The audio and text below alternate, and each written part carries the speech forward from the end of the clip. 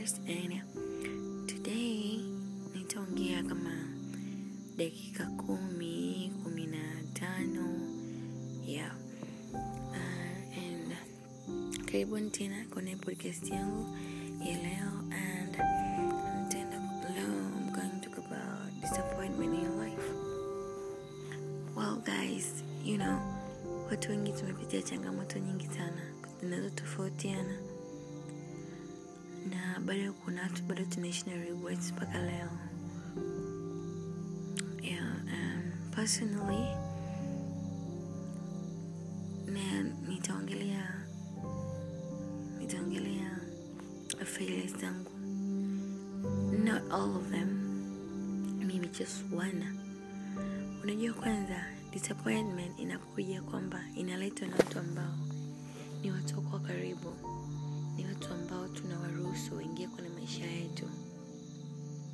Kwamba unatoka umemwamini mtu, alafu unampa all of you, na ukishampa all of you anatake advantage. Akichukua advantage lazima kuumize, na wale wanajua kutuumiza vizuri kwa sababu wanatujua vyema. Kwa hiyo au mtu anaweza akaja fake. Unajua sasa hivi watu wengi ni fakers. Watu wana fake, many wana fake mpaka maisha yao ya ndani wana fake. Mtu anakuja from nowhere, ana pretend kuwa bestie, and you guys do bestie thing. Alafu mwisho siku unamwambia, kwa mfano mimi nina weakness moja. Mimi ninapenda haraka. Haijalishi kwamba ni mwanamke ama ni mwanaume, na namwamini mtu haraka. Na si ndo nilivyoumbwa. Kwa hiyo kwa mfano nimekutana na labda nipo sehemu yangu ya kazini, ama nimeenda club, huwa natokeaga tu na mwelewa mdada the way alivyo na nini, naweza nikamwambia hey, mambo poa, I like you. Namwambia mtu huwa anakuwa open, maybe nitampenda, na nikishampenda tunakuwa marafiki. Tunakuwa marafiki, atanipa baadhi ya stories zake ambazo ni fake, alafu mimi nitampa ambazo ni 15% juu ya 15 chini ya 15 ambazo ni real. Alafu mwisho siku atani snitch, atachukua maneno huku atapeleka. Same thing, naweza nikapata mwanaume, nikampenda mwanaume, nikampa all of me, akapretend kunipenda, could love me back, and mimi nikaa natembea na fake feeling. Mimi najua labda he's real, kumbe mtu haiko real. Kwa hiyo nampa vitu vyangu, nampa weaknesses zangu, kila kitu.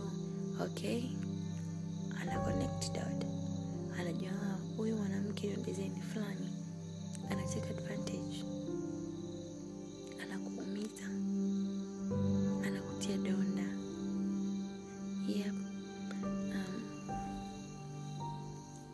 Cha msingi ni kwamba tuwe na limit, na tuweke boundaries kwa watu ambao sio wa kweli. Na sasa hivi do not rush tu kana mtu rafiki, hamna background yoyote, anakuambia vitu vyake, lakini vitu ambavyo havionekani, usimwamini. Hiyo ni red flag. Usimwamini kabisa. Kama kweli unajua vitu, kama ni rafiki anaonekana. Mimi na rafiki yangu mmoja, and I do love her a lot. Miss Nono, najua unanisikia.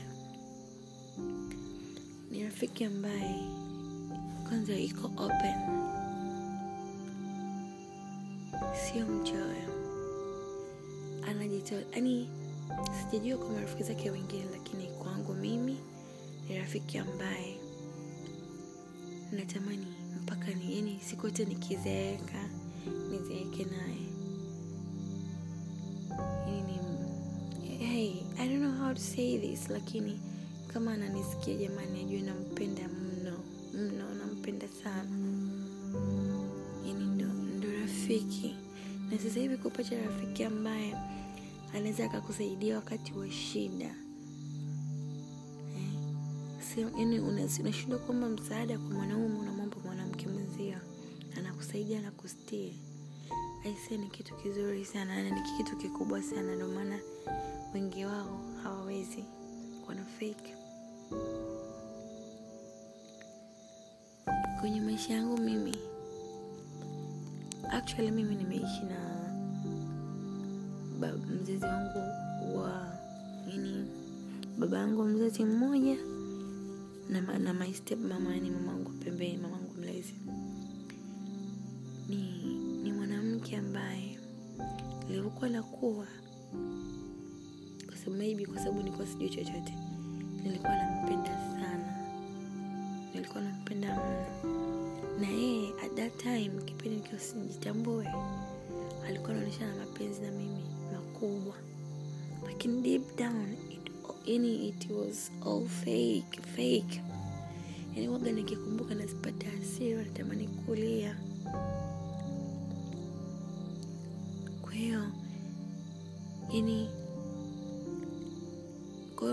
hiyo niseme tu nilivyokuwa mpaka nafika miaka 2, nilivyokuwa miaka 3, 4, 5, naweza kusema kwamba sikuwahi kupata mapenzi ya mama, kwa sababu my mama was not there, so I had to live ninaweza kusema I had to live with my dad, kwa sababu I do love my dad so much. Kwa hiyo nilijua kwamba nikija kumwambia your wife did this, did that, atakuwa disappointed na nini. Kwa hiyo nikaa na vinyongo kwenye moyo wangu, naumia. Guys, naambia kabisa hakuna kitu kibaya kama kukaa na kitu moyoni kwa muda mrefu. Kwanza unazeeka sura mpaka mwili. Pili, lazima uwe ni mtu wa kuchukia. Yani muda wote unakuwa na hasira, kwa sababu kile kitu kinakaa moyoni. Alafu labda ni kitu ambacho kinafanyika ambacho ni endelevu kila siku. Ndio utaumia vibaya mno, I swear you. So mimi waga napenda kukutana na watu ambao ni real, ambao nitajifunza vitu kutoka kwao, na thank God nimekutana nao wachache and keep up nao mpaka siku ya leo. Unajua mimi I don't know what to say, lakini mimi hapa ni msichana binti mdogo tu, lakini mimi nina hasira za karibu sana. Yani mpaka nimesha notice kwamba nina weakness here. Yeah. Kwa hiyo ninapokuwa na expect, labda maana disappointment zinatokana na ku expect kitu kutoka kwa mtu. Kwa hiyo naweza nikataka kufanya kitu fulani, nikamshirikisha mtu, akaitikia kwamba tutafanya pamoja, alafu aje, yani mimi nasemaga maybe nina kauzongo fulani hivi. Kwanza vitu vangu napenda kufanya on time. Kwa mfano nikitaka namwambia mtu sasa tunapanga appointment tufanye kitu fulani, labda ni saa 3, mimi nikafika pale saa 3 akaja saa 5, aseni tamind, yani napata hasira mpaka. Lakini a good thing ni kwamba nilipokuwa mkubwa, nilianza kukua, nilikuja kuishi maisha mtaani, kwa nilikutana na changamoto nyingi. Nikawa zingine najaribu kuhandle hasira zangu, nikawa basi niko open. Kwa hiyo sasa hivi mimi kwanza niko open. Mtu akinikera na kwambia right away, sina haja ya kufake kwamba kaniambia labda namuogopa, kaniambia ngoja nitunze ili ni keep mahusiano. No, tuna the best people. Kama mtu amekuumiza, mchane. Ukisha mchana wewe uangalie kwamba sasa ataendelea au atarudi. Akirudi, that means huyo ni toxic, ni mtu toxic kwako.